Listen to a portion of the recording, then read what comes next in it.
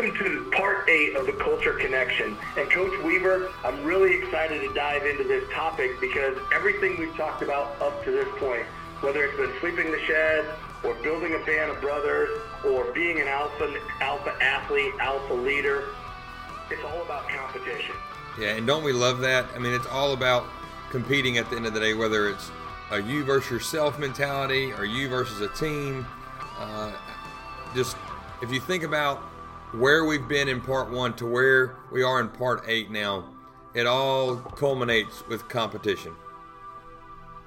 Yeah, it's so powerful because I don't think there's ever an end to a competition.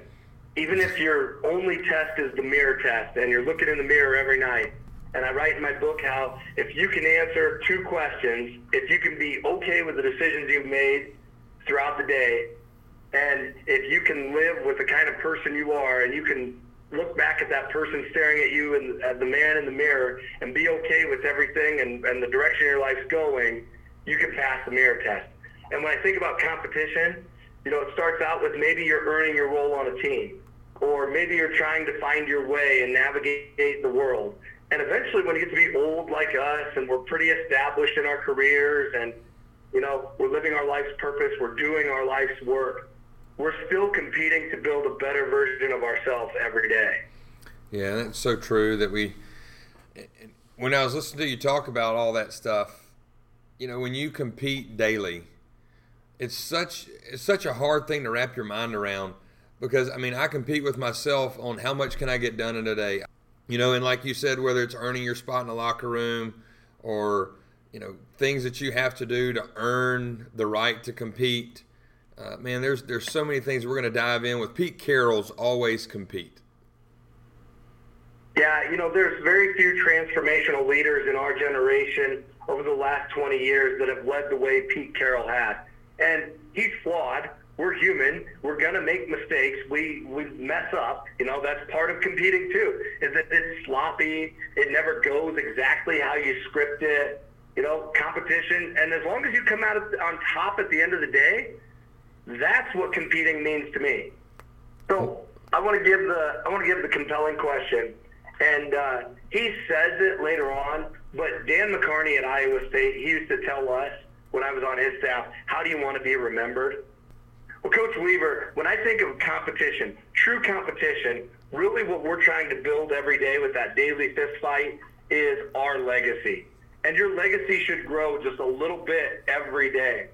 And I'm reading a book, making my notes on a book right now by Gary Pomerantz, and it's called Their Life's Work. And it's over the brotherhood of the 1970s Pittsburgh Steelers. And basically, Chuck Noll, the coach of the Steelers at the time, before they won 4 Super Bowls in 6 years, he played 7 years under Paul Brown, the namesake of the Cleveland Browns. And when Paul Brown would cut somebody, he wouldn't say, "Oh, you're cut, turn in your playbook," whatever. He'd tell them, "It's time to get on with your life's work." And when I think about legacy, think about competing. We all probably heard the acronym of the NFL. It's not for long. And really, the rest of your time on earth then should be dedicated to doing your life's work. Yeah, so I think about family legacy as you're saying that. And our family legacy, do you want to be one that's worth following? So do I want to follow the legacy that my dad has left? Does my son want to follow the legacy that I'm going to leave? And not just nearly, what my profession is, but how I serve others. What I do in the little moments. How do I handle adversity? Stuff like that. So, when you look at competitors, and there's 1% of them that are considered legendary. And I think that leads into our reflective question right now. Yeah, the compelling question that I think about when I think about legacy or competing is, how do you want to be remembered? My first job out of college was on Dan McCarney's staff at Iowa State. And for those of you not from the Iowa area, McCarney played at Iowa. Iowa State had some, a desert of like 40 years where they didn't go to a bowl game. And, I remember our high school field that I played on was nicer than the practice field that the Cyclones played on when I was growing up. And McCarney came there and totally changed that mentality, turned things around, and they were consistent in going to bowl games. He changed the imagery You know, the Davis brothers had some Heisman hopefuls in there. Never really won a conference championship, but changed the culture in terms of we're not a bottom feeder anymore. Now we're able to sustain. We're in a bowl every year. We've got a lot of things growing. And Matt Campbell, in a lot of ways, is kind of like a young Dan McCarney in today's college game. And one of the things that McCarney would say every day at practice is, how do you want to be remembered? Are the stories about you true? They say your mother is an immortal goddess. They say you can't be killed. I wouldn't be bothering with the shield then, would I? The Thessalonian you're fighting. He's the biggest man I've ever seen. I wouldn't want to fight him. That's why no one will remember your name. Well, Coach Weaver, I want to pose another question, and it ties back into our compelling question of how do you want to be remembered. But I want you right now to think about the most competitive player you've ever coached. If you're listening to our podcast, go ahead and pause, pick up your notepad, and write down just a few names of the best competitors you've ever been around. JT, as our listeners have taken time and thought about their most competitive player that they've ever coached, I'm going to tell you who mine is and give you some characteristics of him. And his name is Chris Mixon, and he was the running back in the first job that I ever had as a coach. And when you say the guy won't be denied, he was competitive in the weight room, he was competitive in school, he was competitive on the football field. This guy would not be denied anything. Like if you tell him, hey, you can't lift 225 17 times, he's going to do it 18 times. If you tell him that he's not going to rush for 150 yards tonight, he's going to try to rush for 150 in the first half. And what's interesting about Chris, and it was the first kid that I coached, he was also so competitive, but he was also a servant leader. He would make sure that the locker room was clean before he left the schoolhouse. He would make sure that his teammates were taken care of, and we had a big thing with our head coach at that time that your cleats had to be cleaned before you went and played. So on a Thursday, everybody would clean them, have a toothbrush and all that stuff. Just taking pride in your shoes, and we wore white shoes. And man, he would make sure that everybody's cleats were like crystal clear, white, free of mud, free of dirt before they played. So he just wouldn't take care of his; he would take care of everybody's. So Chris sticks out to me in that sense that he was so competitive, not just on the field, but he was also a servant before his time, before we started talking about servant leadership. I mean, this is going back to like 2007. Yeah, sounds like an alpha teammate for sure. Definitely the qualities that are going to help you win the locker room and increase player buy-in and responsibility. About that same time period, I was coaching a running back linebacker at my first high school job, and his name's Nick Monzu.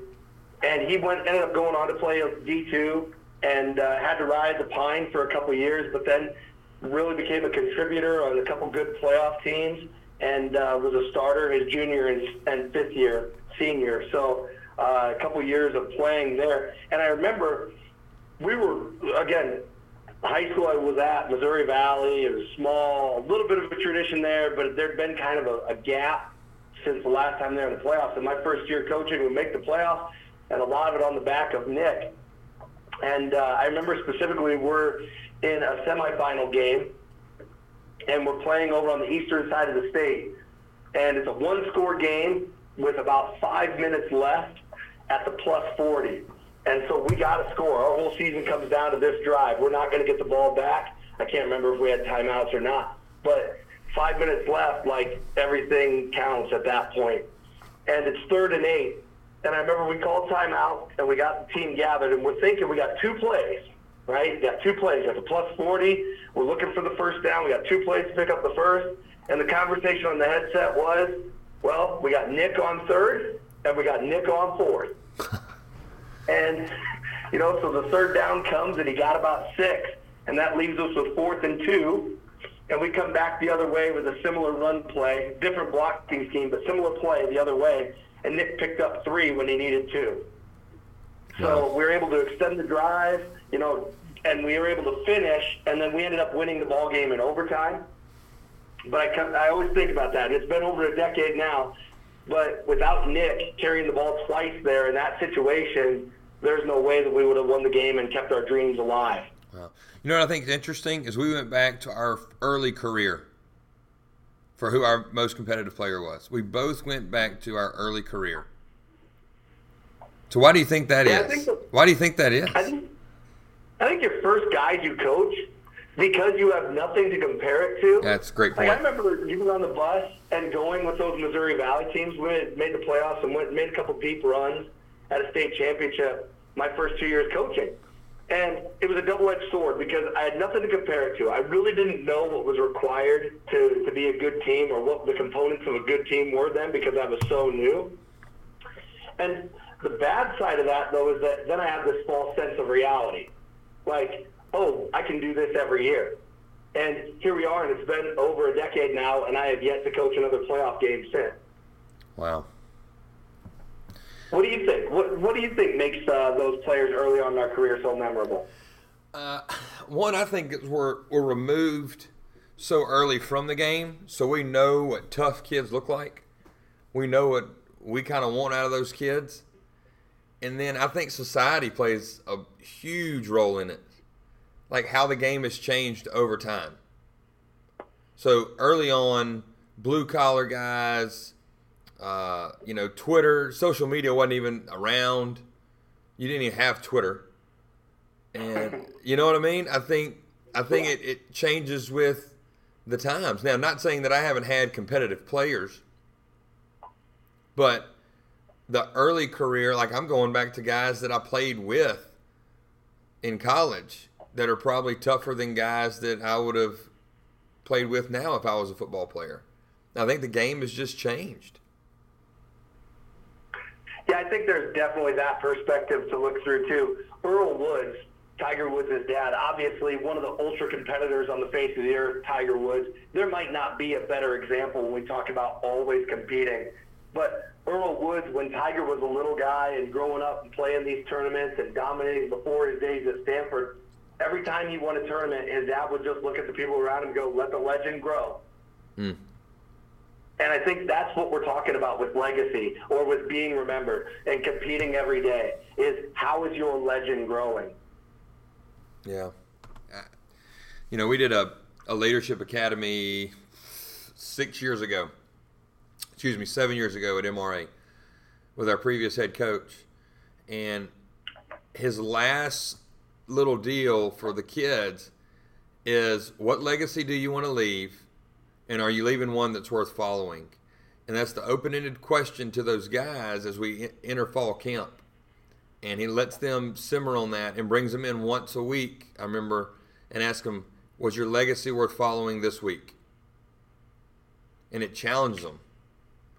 So legacy is a huge kind of way to look at, your football team, your basketball team. You have teams, and I tell coaches this all the time, that every year that team's on rent.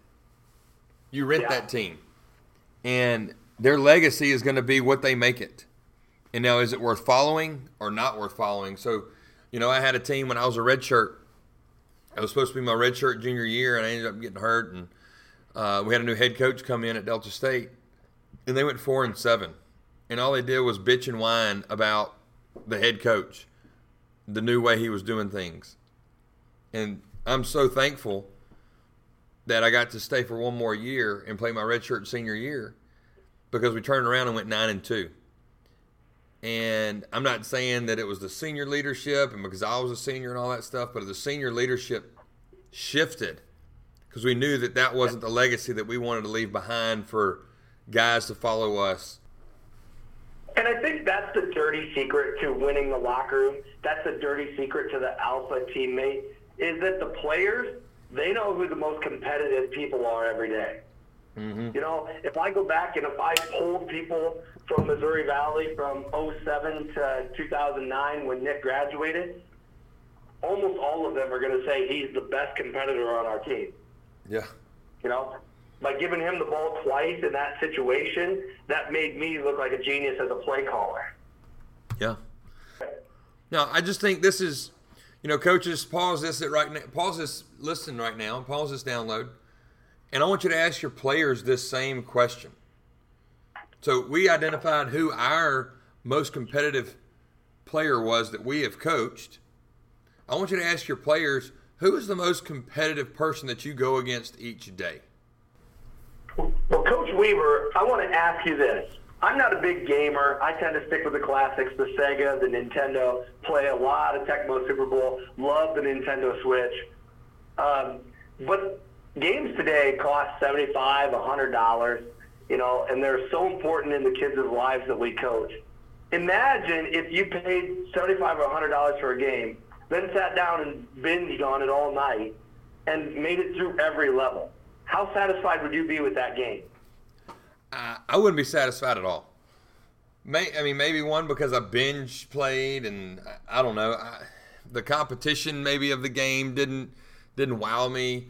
And I'm not a big gamer either. So Fortnite, I'm not one of those guys. But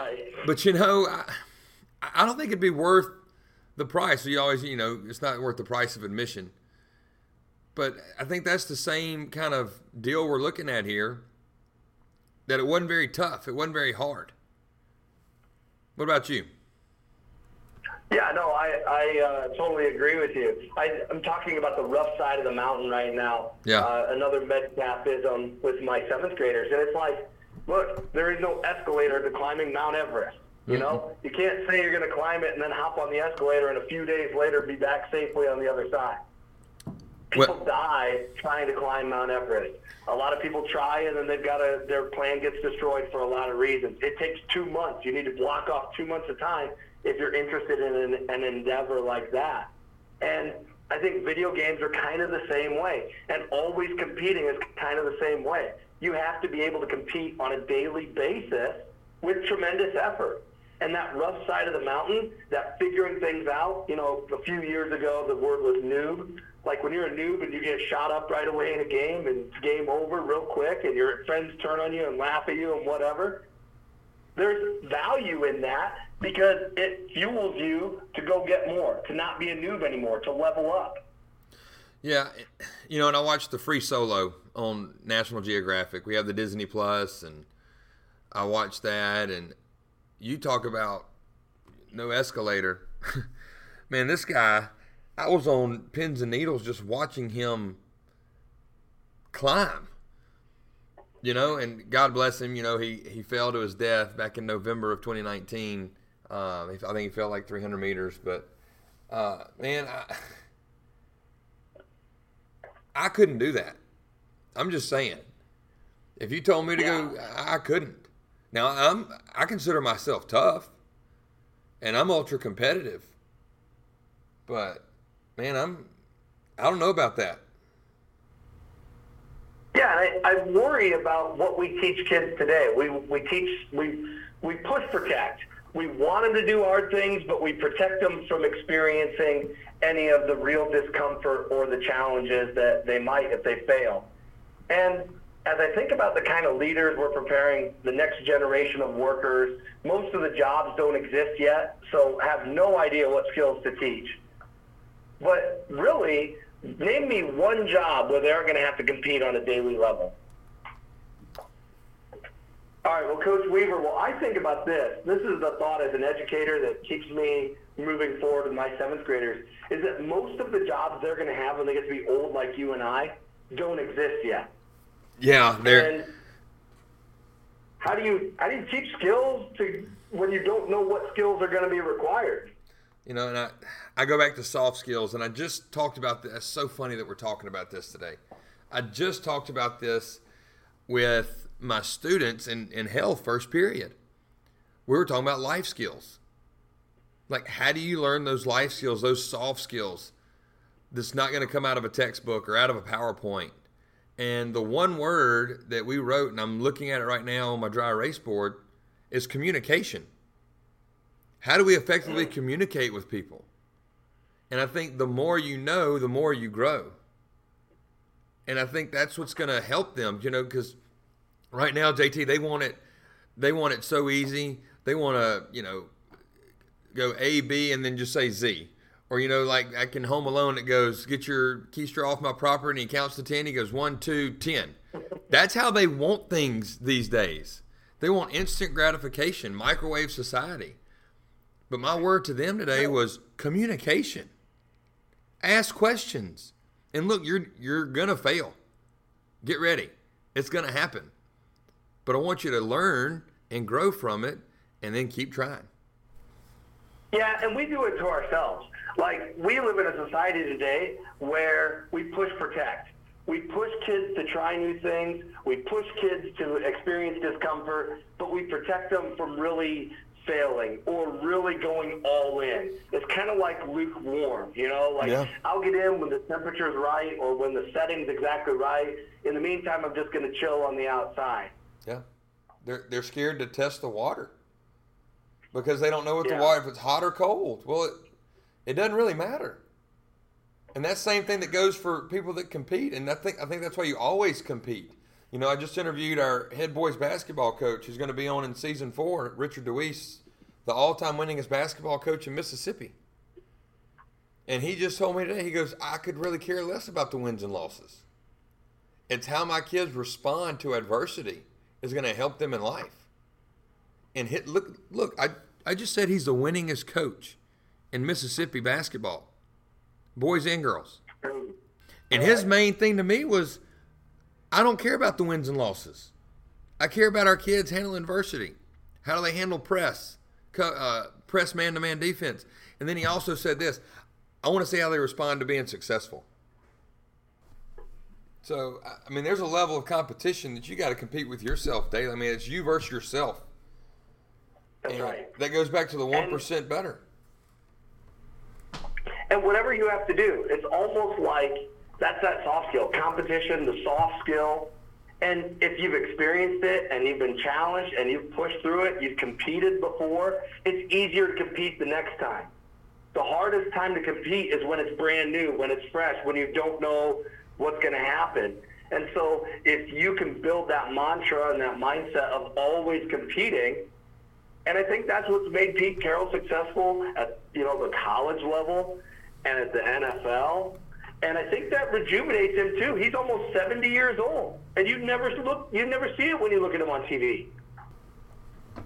Well, Coach Weaver, as I think about the legacy I'm creating every day, and as I think about how do I want to be remembered, I think it really comes down to this. And I read it recently, it resonates with me, and I've really kind of taken it and made it my own.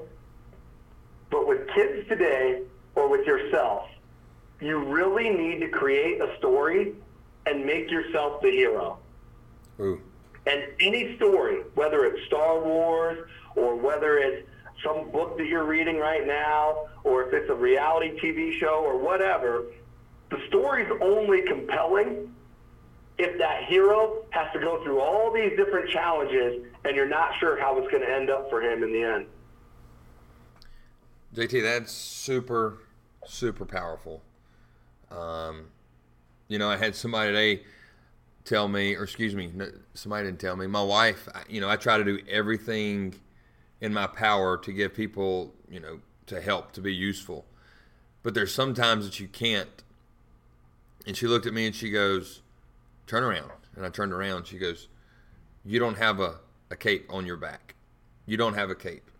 And I think a lot of times we want to be that superhero all the time, but that also costs us our legacy because we over promise, we over commit ourselves. So I like what you said about competing against yourself daily like that. Here's what I think about with legacy. And I told you before, and this sounds corny, but I think about like a fraternity or a sorority. How they have legacies, and you kind of, and I want to leave my generation for my kids better than what I had it for. So, I would hope my dad wanted better for me than he had it. And then I want it better for my son. So I don't know if that's paving the way, I don't want to be a lawnmower or helicopter parent where I'm like overprotective. But I want what he has, and I'm not talking about material things.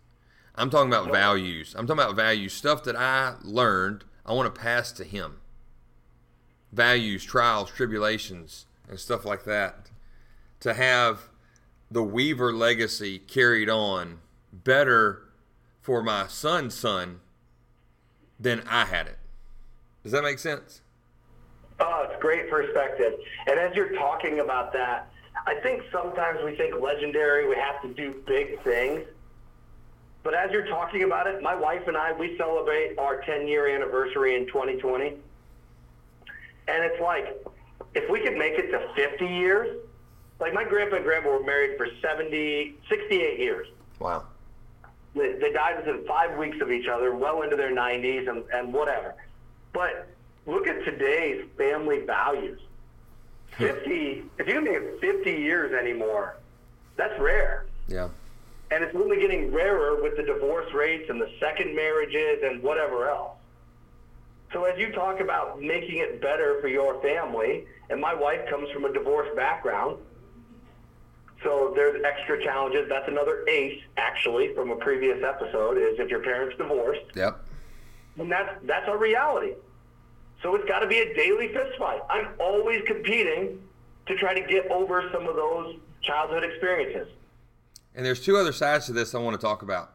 So we talked about friends. We talked about family.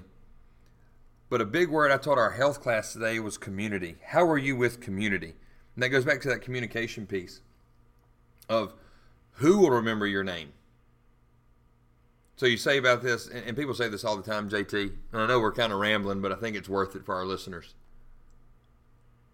is how many people are there that want to talk to you, want to talk, like call you, text you, DM you, whatever, but then you go to their funeral and everybody's there like, man, everybody's there to see you when you pass away. It shouldn't be that way. No. It shouldn't be that way. I don't want to wait till my funeral to find out how that's going to be. That's right. Who will remember your name? Go ahead.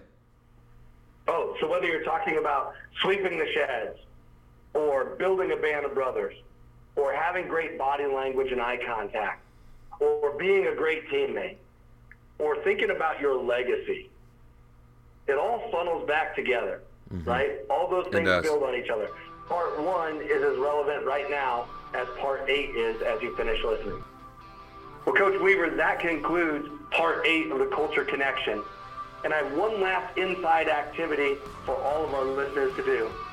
And that's when this track stops, I want you to go back to your notepad or whatever you've been writing on, and I want you to ask yourself one question.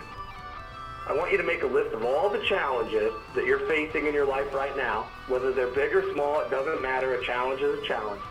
And how are you, as the hero of your own story, working every day to get past those challenges? This concludes the Culture Connection, an 8-part series on building leadership and influence within your team. To find additional resources, including all the PowerPoints or other handouts, please visit CoachRandyJackson.com and download yours today. Also, stay tuned as Season 4 of the Culture Classroom resumes. We can't wait for you to hear the interviews with some amazing leaders such as Randy Jackson out of North Forney High School in the Dallas area and host of Run the Power podcast, Brady Walls.